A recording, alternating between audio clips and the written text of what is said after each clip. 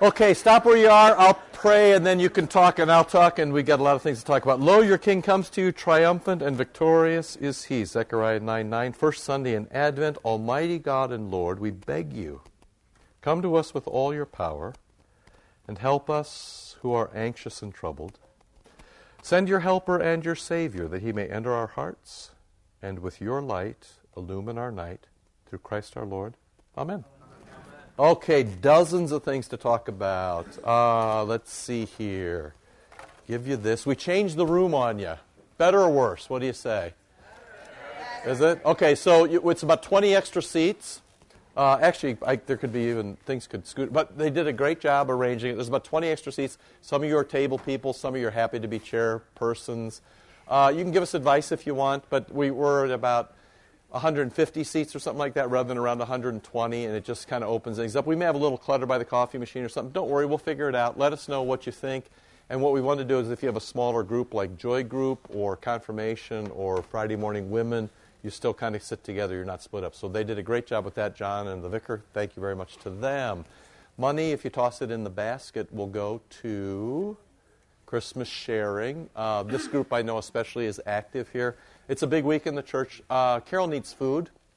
Number one, food in a can. Food in a can, not for you. Food in a can, meat, fruit, vegetables, hot and cold cereal. If you can bring that, if you can just get it to the Christmas tree, don't worry, we'll get it there. She needs 5 people on Tuesday at 9:15. Never mind, she doesn't need that anymore. But she does need people, especially Tuesday, Thursday, and then, of course, anybody, Friday and Saturday. If you just want to come and have fun, be part of the buzz, come Friday and Saturday, Friday night, Saturday morning. It's the most fun. Just come. It's just great. Even if you're just being nice to people, you don't have to carry anything even. Just come and be part of the festivities. It's good fun. Yes, please. Yeah, and if you come Tuesday night or Thursday night to work, we'll feed you. Wow. Hey, Kirby, I'm making dinner on Tuesday. All right.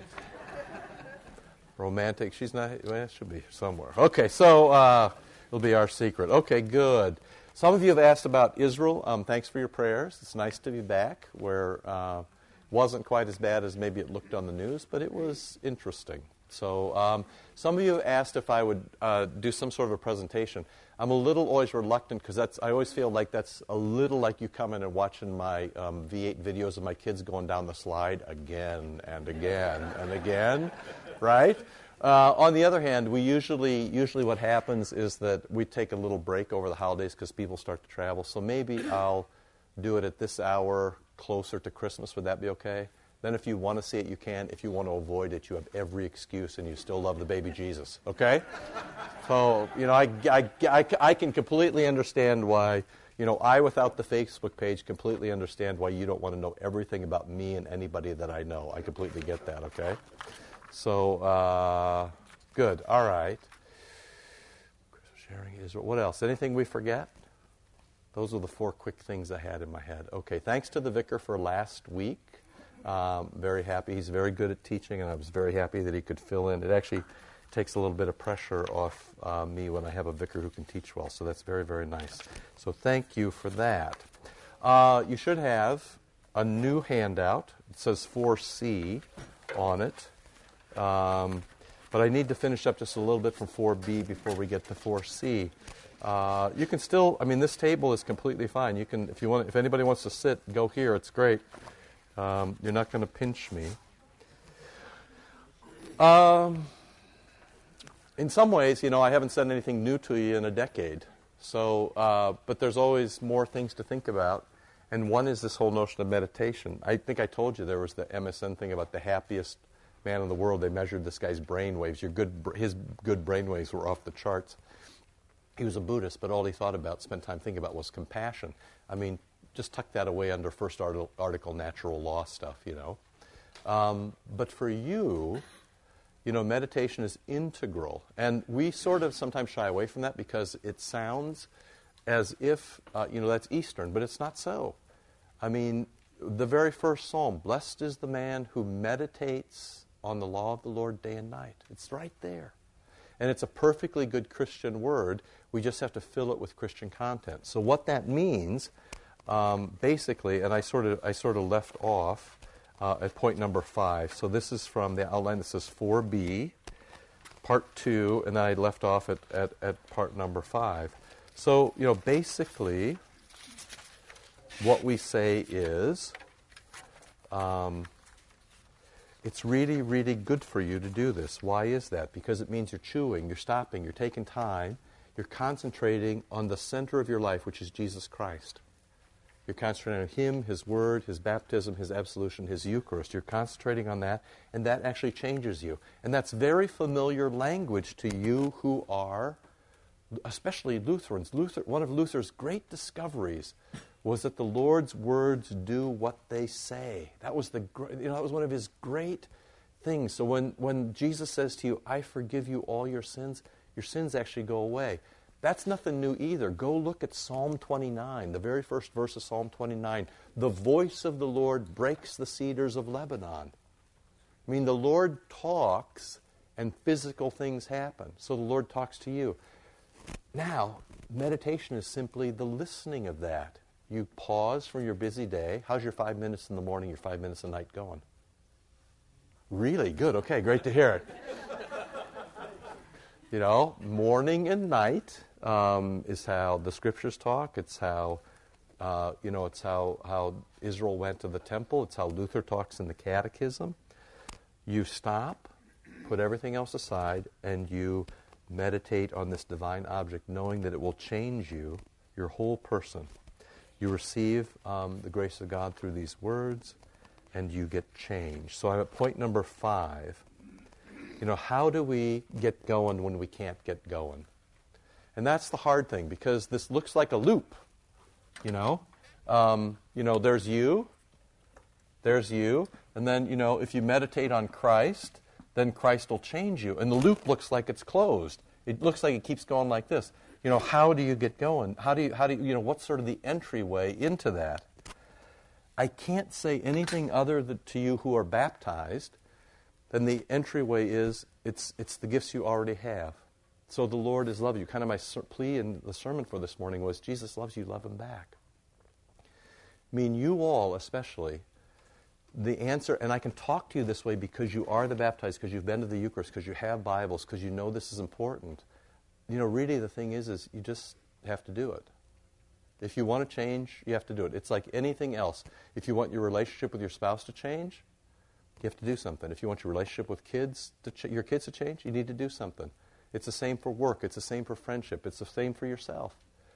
So all I can do is say to you, every gift has been given to you. You've been baptized. You had a Bible placed in your hand at confirmation. You go to the Eucharist. You got a catechism. It's a very simple thing. You enter this simply by doing it. Not now, and I just am being really careful here, not because you made the first move, but because the Holy Spirit has been given to you. You're in the church. And once you're in the church, the Holy Spirit energizes you and moves you and changes you. The Holy Spirit is saying to you, yes, do this. Yes, this is good for you. Do this. This is good for you. Yes, please do this. Just take a few minutes in the morning and a few minutes at night and start with that. That's all I can say to you. The gift has been given to you. It's yours. It's not unlike the Eucharist. The Eucharist is here almost every day at St. John. Not that you have to go every day, but it's there for you. It's up to you to go. Church is here every weekend. It's up to you to go. Your Scriptures are there every day. Christ is present to you there every day. Just please give Him some time. Give Him some attention. And don't make Him make you suffer in order to do it. Do it proactively, because this is just what Christians do. This is what we do. This is the life.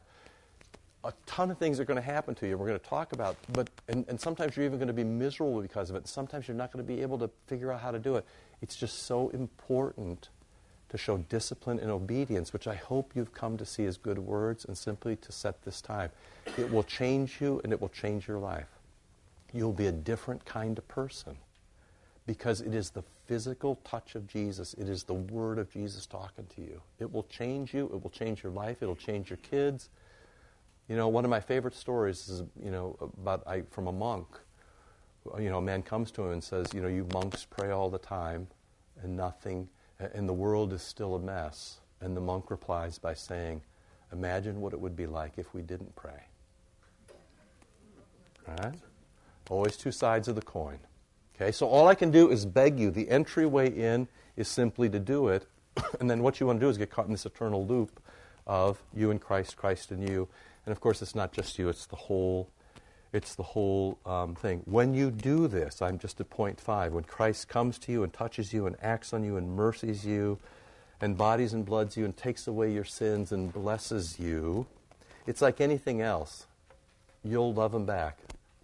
Christ loves you and you love him back. And then this great word that Luther used, Christ attunes himself to us and we to him, which is, it is the word actually for harmony. Christ brings our life into harmony with his. That's what will happen. And you might not always even notice it. Some days you have to notice it. You have to notice it this weekend at Christmas sharing. There it is in front of us. It's really fun. It's really good. Do this. You might have reasons why you can't or blah, blah. You got to work. I get that. But they'll always, our job kind of at the church is to always give you these opportunities. But really, in the end, it's up to you to do it, okay? Listen to Luther at the bottom here. Scripture transforms its lover into itself. Jesus changes you into himself. Transforms its lover into itself and its strengths. It is light, so they are enlightened. It is truth, so they are disciplined. You want to be light? Embrace light. You want to be true? Embrace truth. You want to be little Christ to each other? Embrace Christ. Since these promises of God are so full of goodness, the soul which clings to them with a firm faith will be so closely united with them and altogether absorbed by them. So Jesus absorbs you into himself. That's what we mean by saying the body of Christ. Jesus absorbs you in as one body, right?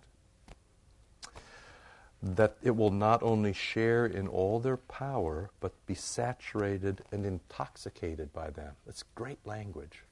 It's a bit mystical, and maybe you're not used to Luther talking that way, but there is, he talks that way. That this means you can be happy in the church. The church is not meant to be a crabby place. The church is meant to be a blessing to you. And if you live as a blessing, people will be attracted to that because the world is a tough place.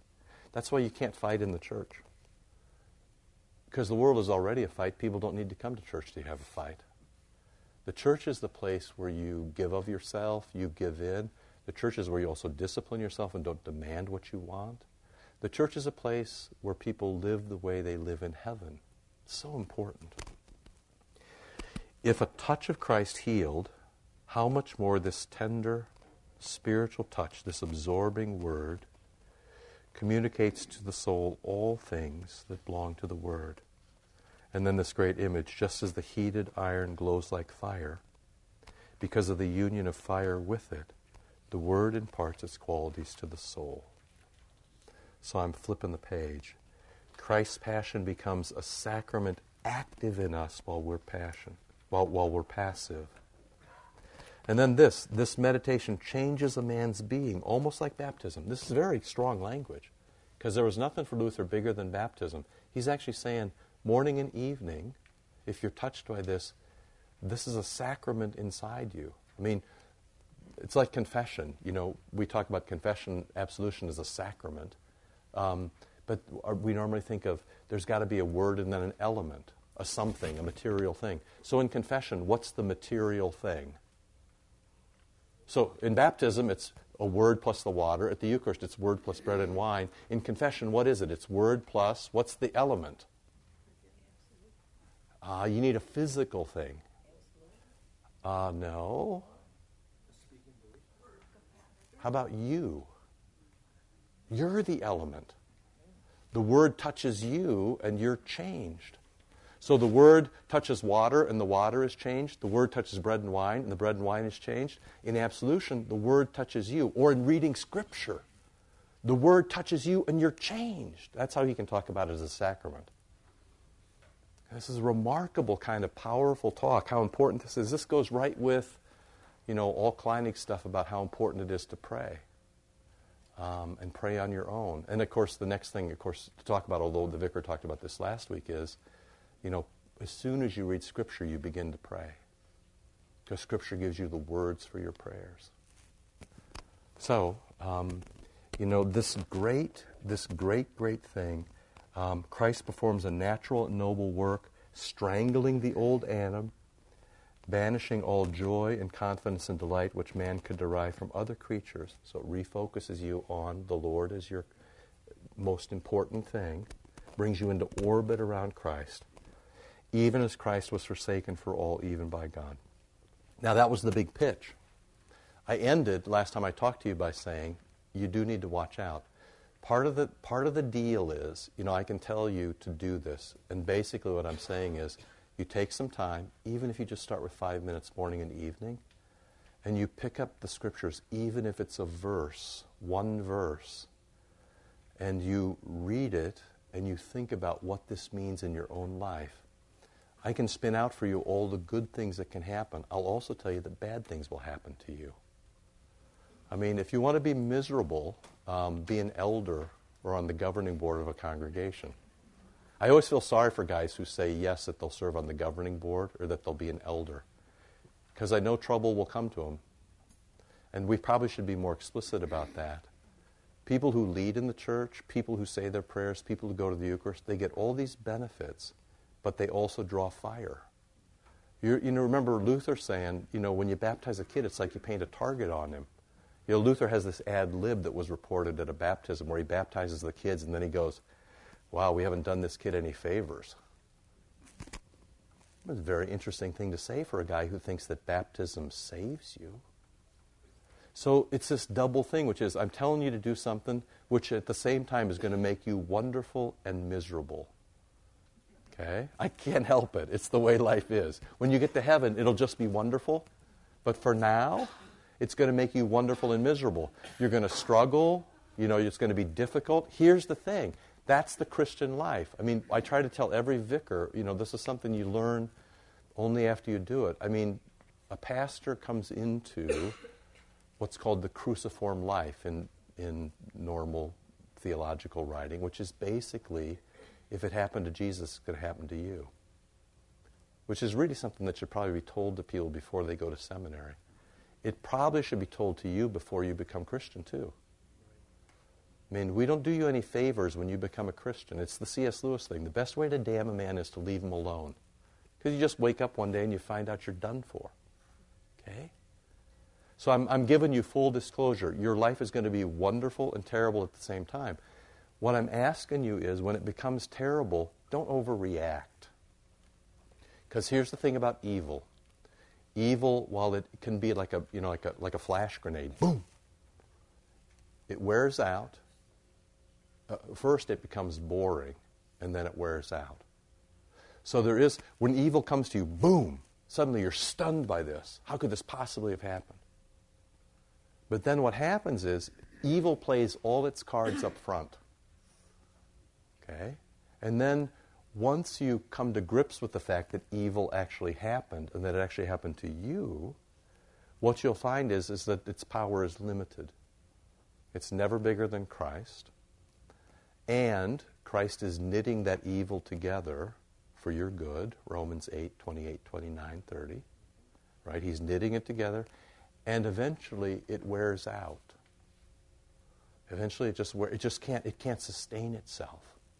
Evil doesn't have this almighty eternal power that Christ has. So evil comes in, boom, attacks, boom, rebels, boom, surprises, boom.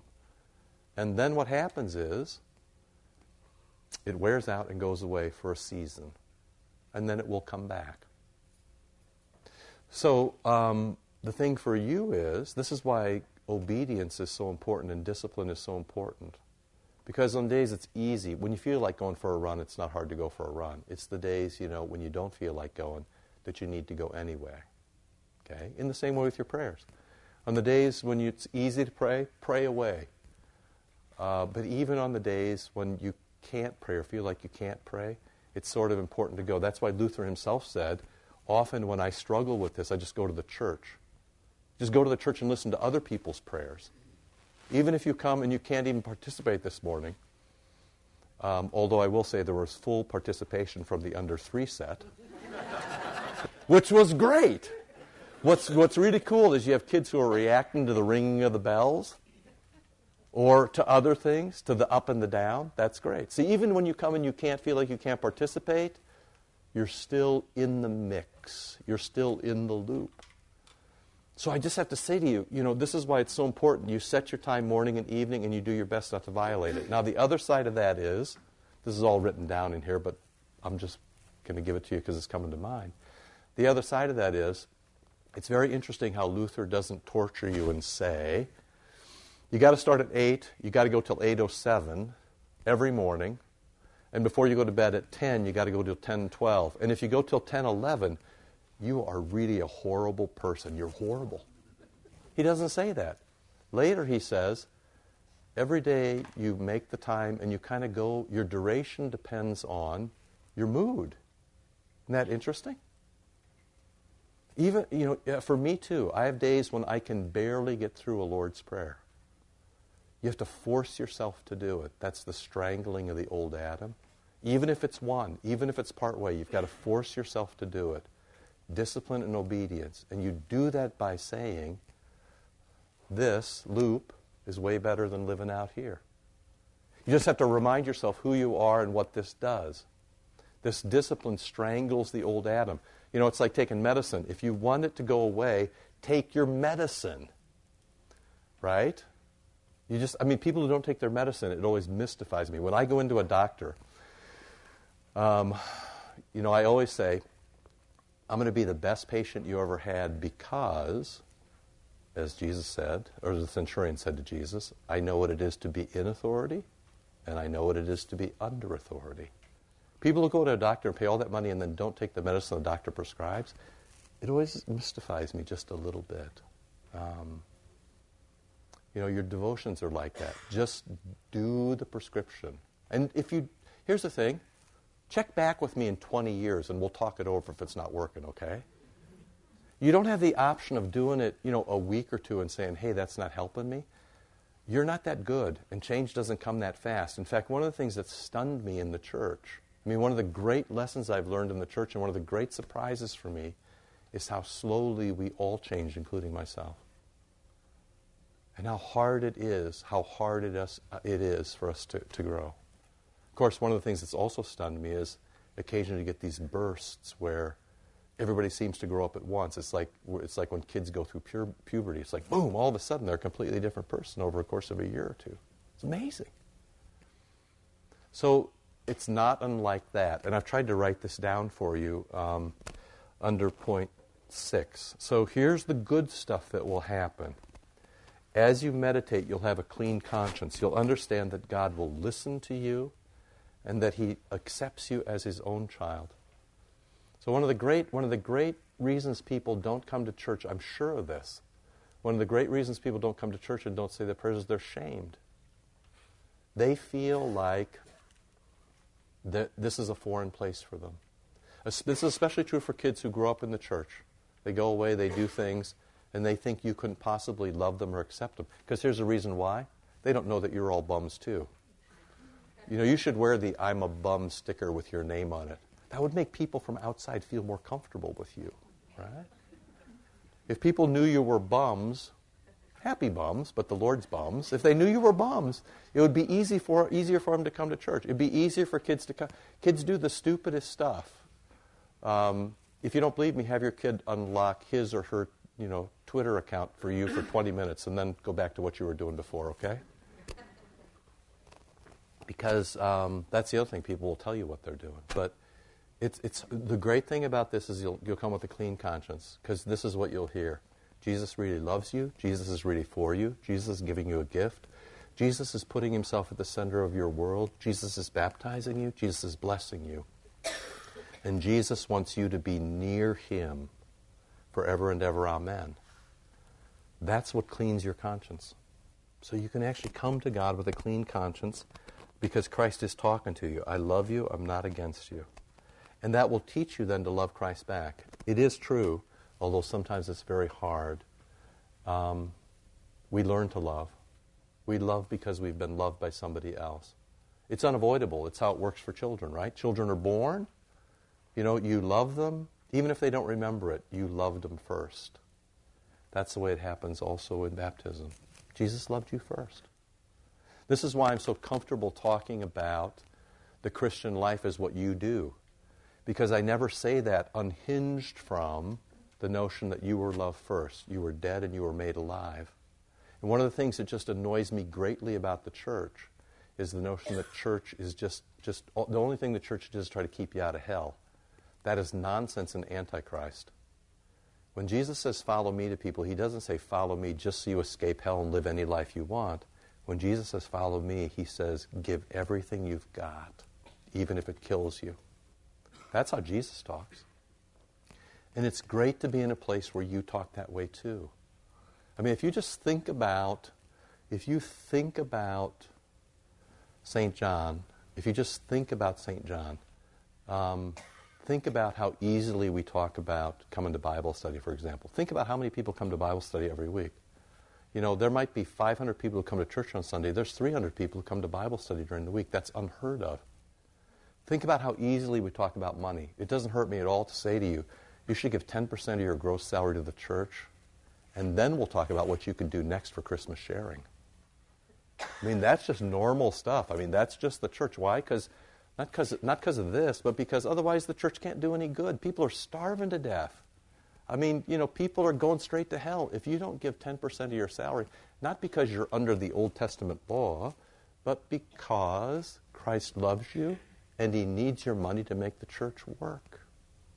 So, Karen, I am really on a roll here. I'm about to give them this, but go ahead. Maybe I just need to take a breath.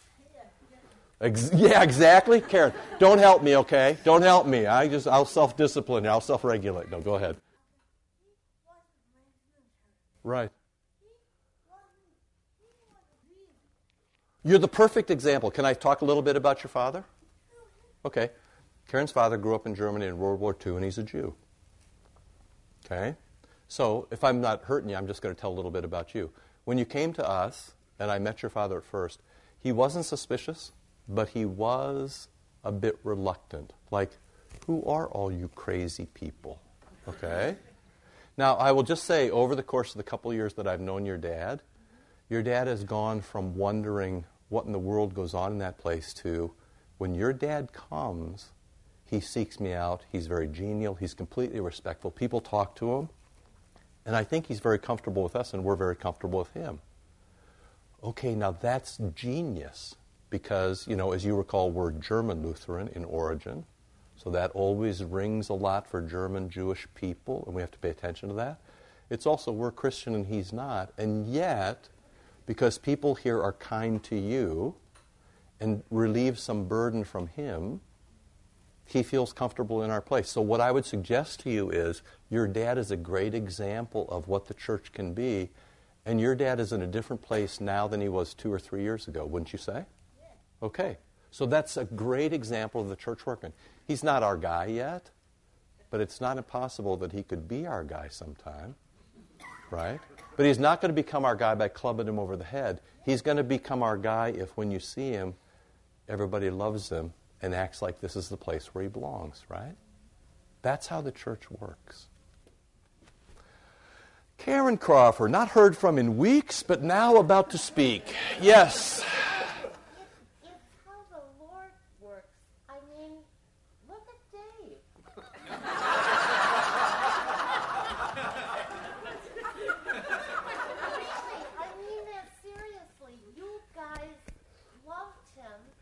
Until he wanted to be one of us.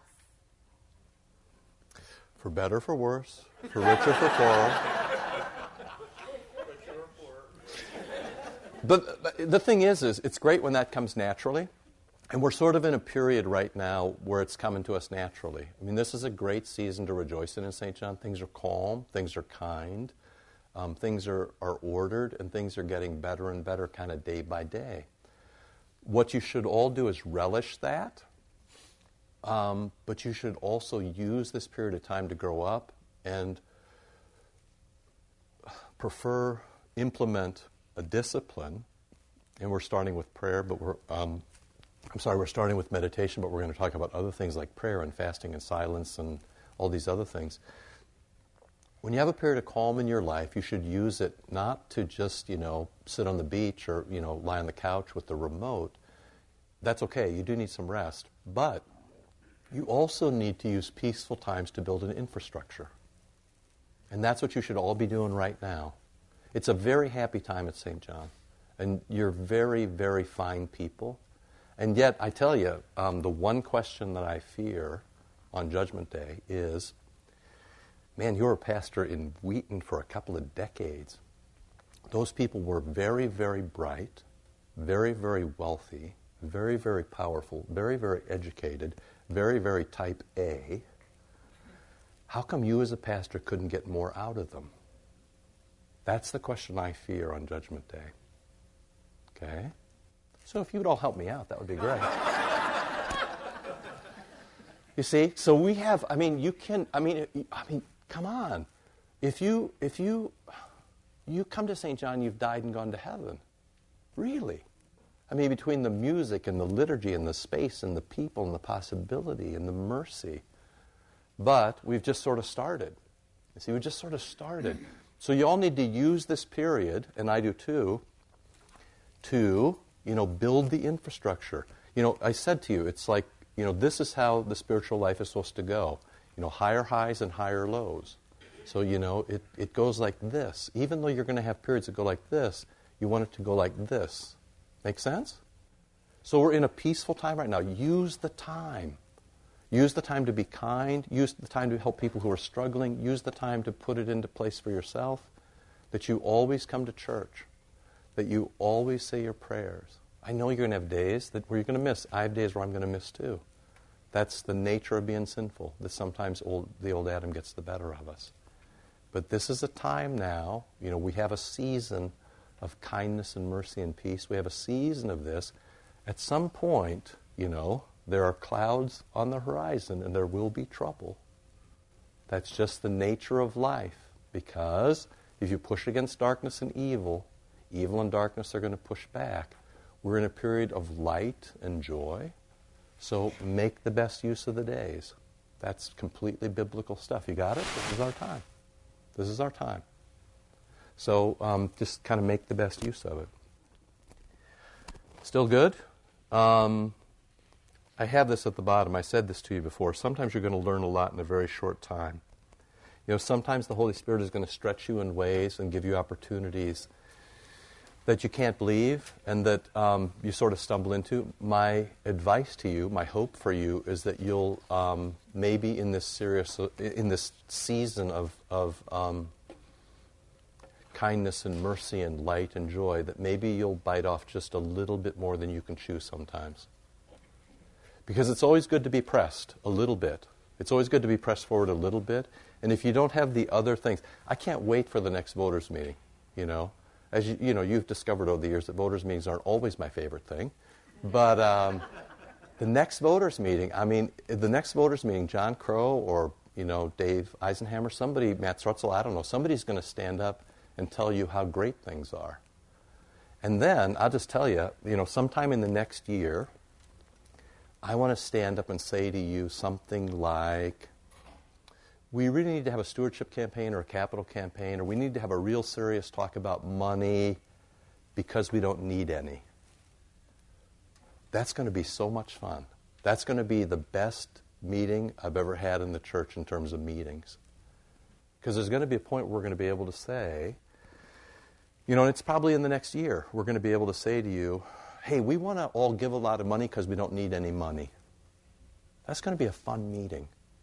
Budgeting is going to be fun going forward when budgeting is not about, oh my goodness, if you don't give a lot more money, we can't keep the lights on. It's going to be very different when we're able to say, and it's not far away, it's months away, not years away, where we're going to be able to say, hey, what do you want to do next? How can we bulk up the things we do, and how can we do new things? Not too many, but to do, a few things well. But what are those things, and how? And one of the real chats I want to have with you is about, we haven't talked about stewardship, money stewardship. We've talked about stewardship of life. We're talking about that right now. But we haven't talked about money stewardship, in a year or two. Partly because there's, you can get exhausted talking about it. We've intentionally left it on the shelf. But we're going to get a chance where we're going to say, it's really time for you to examine yourselves. It's really time for you who are at 5% to bump to 10%. You guys are still at 10%. You need to think about, what more that would be. Everybody needs to kind of clean up and get going. Not because, oh my goodness, if you don't, the whole thing will turn to ash. But because the possibilities are so great, and there is going to be a day, there is going to be a last day, as you heard last week and this morning, there is going to be a last day when Jesus says, what'd you do with the gifts I gave you? And we want to have a happy answer. That the best answer is, I did all I could. I did every last thing I could do. That's what I did. But that's the right answer.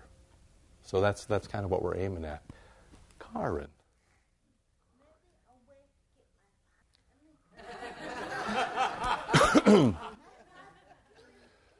So you think I should say to your father something like this, I like you and you're not a member. In fact, you're not even a Christian, but you should probably give us a lot of money. You think that would get your dad to come to church? I think I'm going to send some elders over to talk to him first, okay? And then if it works out, they can have full credit. I'll do the follow-up, close the deal type of thing, okay? It's a very interesting strategy for building the church. And not impossible. Anyway, an aside. Yes, please. Isn't there a strain of our faith that demands that it is Christ himself who does the work? Yeah. It's our job not to get in the way. Yeah. But so it is Christ who does the work, and we don't want to get in his way. It's often, I'll give you the example, I often talk to, there's a strain of preachers in the Missouri Synod who think that if they just show up and say something about the little baby Jesus, it's all going to be okay. Yeah, what they don't realize is actually they're sticking their leg out and tripping the Holy Spirit on his way to the altar. If you can't get a subject and a verb in the same sentence, you probably shouldn't preach. Now, it's a frightening thing. In fact, I actually left the lectern today thinking, no lie, I know you all know, I said, I left the lectern today after the first service announcement thinking, I'm absolutely frightened about being here. The strangest thing. Because it's holy space. And you don't, as you know, you did this a little while, you know that you don't always approach the altar with the greatest confidence. Right? Because there's more things going on. There's something wrong if you're not a little bit shaky. Yeah, right. So, but the thing is, there's the other side of it where you just sort of cast all human effort to the wind. Here's the deal, okay? Christmas sharing is not going to happen on Friday and Saturday if we all just say the little baby Jesus will do it. Right. But it is, in fact, the little baby Jesus who is doing it, right? And it's the tension of those two things. It's the tension of saying, he does it because I'm dead without him, but he does it through you. If he doesn't do it through your hands and your feet and your voice and your money and your energy and your kindness and your mercy, it's not going to happen. That's how the great joy of being a Christian is that Jesus lets you play too. When he says, follow me, or when he says, the disciples come and say, teach us to pray like you pray, and then he says, okay, which presumes a couple of things. One is that he prays, and two, that you're going to pray too, right? So we're sort of on a very, we're on a sophisticated edge of Christianity. One of the fun things about this group is you're not new at this. But I also don't think you know how far you can go. So you're not new. I haven't said anything new to you in 10 years. But you also don't know how far you can go if you simply embrace the things that Christ says. No? But what the cool thing is that the prerequisites are all down. The Eucharist is at the center of life. You understand that it's Christ's work through you. You understand the basics of doctrine. You've lived it in many, many ways. But we have just sort of scratched the surface given the possibility and potential and talent in this congregation. And really, it's incumbent on you all individually. A pastor cannot do this for you. I can't love your wife for you. I can't say your prayers for you. I can't raise your kids for you. I can't live the Christian life for you. You can't do it for me. But we can all do it together, and if we all do it together, it's this remarkable thing. But it starts with Christ at the center of the orbit. And the hard thing about human beings is if we don't listen to Christ every day, it's suddenly us talking and not Christ talking. Right? People say stupid stuff all the time that they attribute to Christ, which is really their own talk. The only way to straighten that out is for you to spend a little time in the morning and in the evening listening to Jesus talk to you. That's all there is. Now, here's the thing. If you do that, it's really, really good, but you're also going to suffer. Yeah, I did about 1 page today. I'm so proud of my progress. We got to go to church. Anyway, but you did let me say a lot of things I've wanted to say to you for a long time. And this isn't stuff that, is the first day I've said it. We've talked in elders a little bit about this. We've talked in the governing board. I've talked to, certainly Pastor Nelson about it and, various other people. But it was nice to actually be able to say it to you out loud. It's a really, really great time at St. John. But it has to be the beginning of time and not the end of time. Okay, it's the beginning of a really, really great thing. And that's great. So 2 things. Discipline and obedience, you build this infrastructure. And 2, at some point it will end. And don't be surprised when it does. It'll end because there'll be challenge. I don't mean the progress will end. I just mean that, it'll look like those Russian roads that the bishop shows us pictures of occasionally. It'll be like that. And then things will dry up, and then you'll move forward again, okay? I don't know, got to go. We'll come back to this. Love you. Lord, remember us in your kingdom and teach us to pray. Our Father, who art in heaven, hallowed be thy name. Thy kingdom come, thy will be done, on earth as it is in heaven. Give us this day our daily bread, and forgive us our trespasses, as we forgive those who trespass against us. And lead us not into temptation, but deliver us from evil. For thine is the kingdom, and the power, and the glory, forever and ever.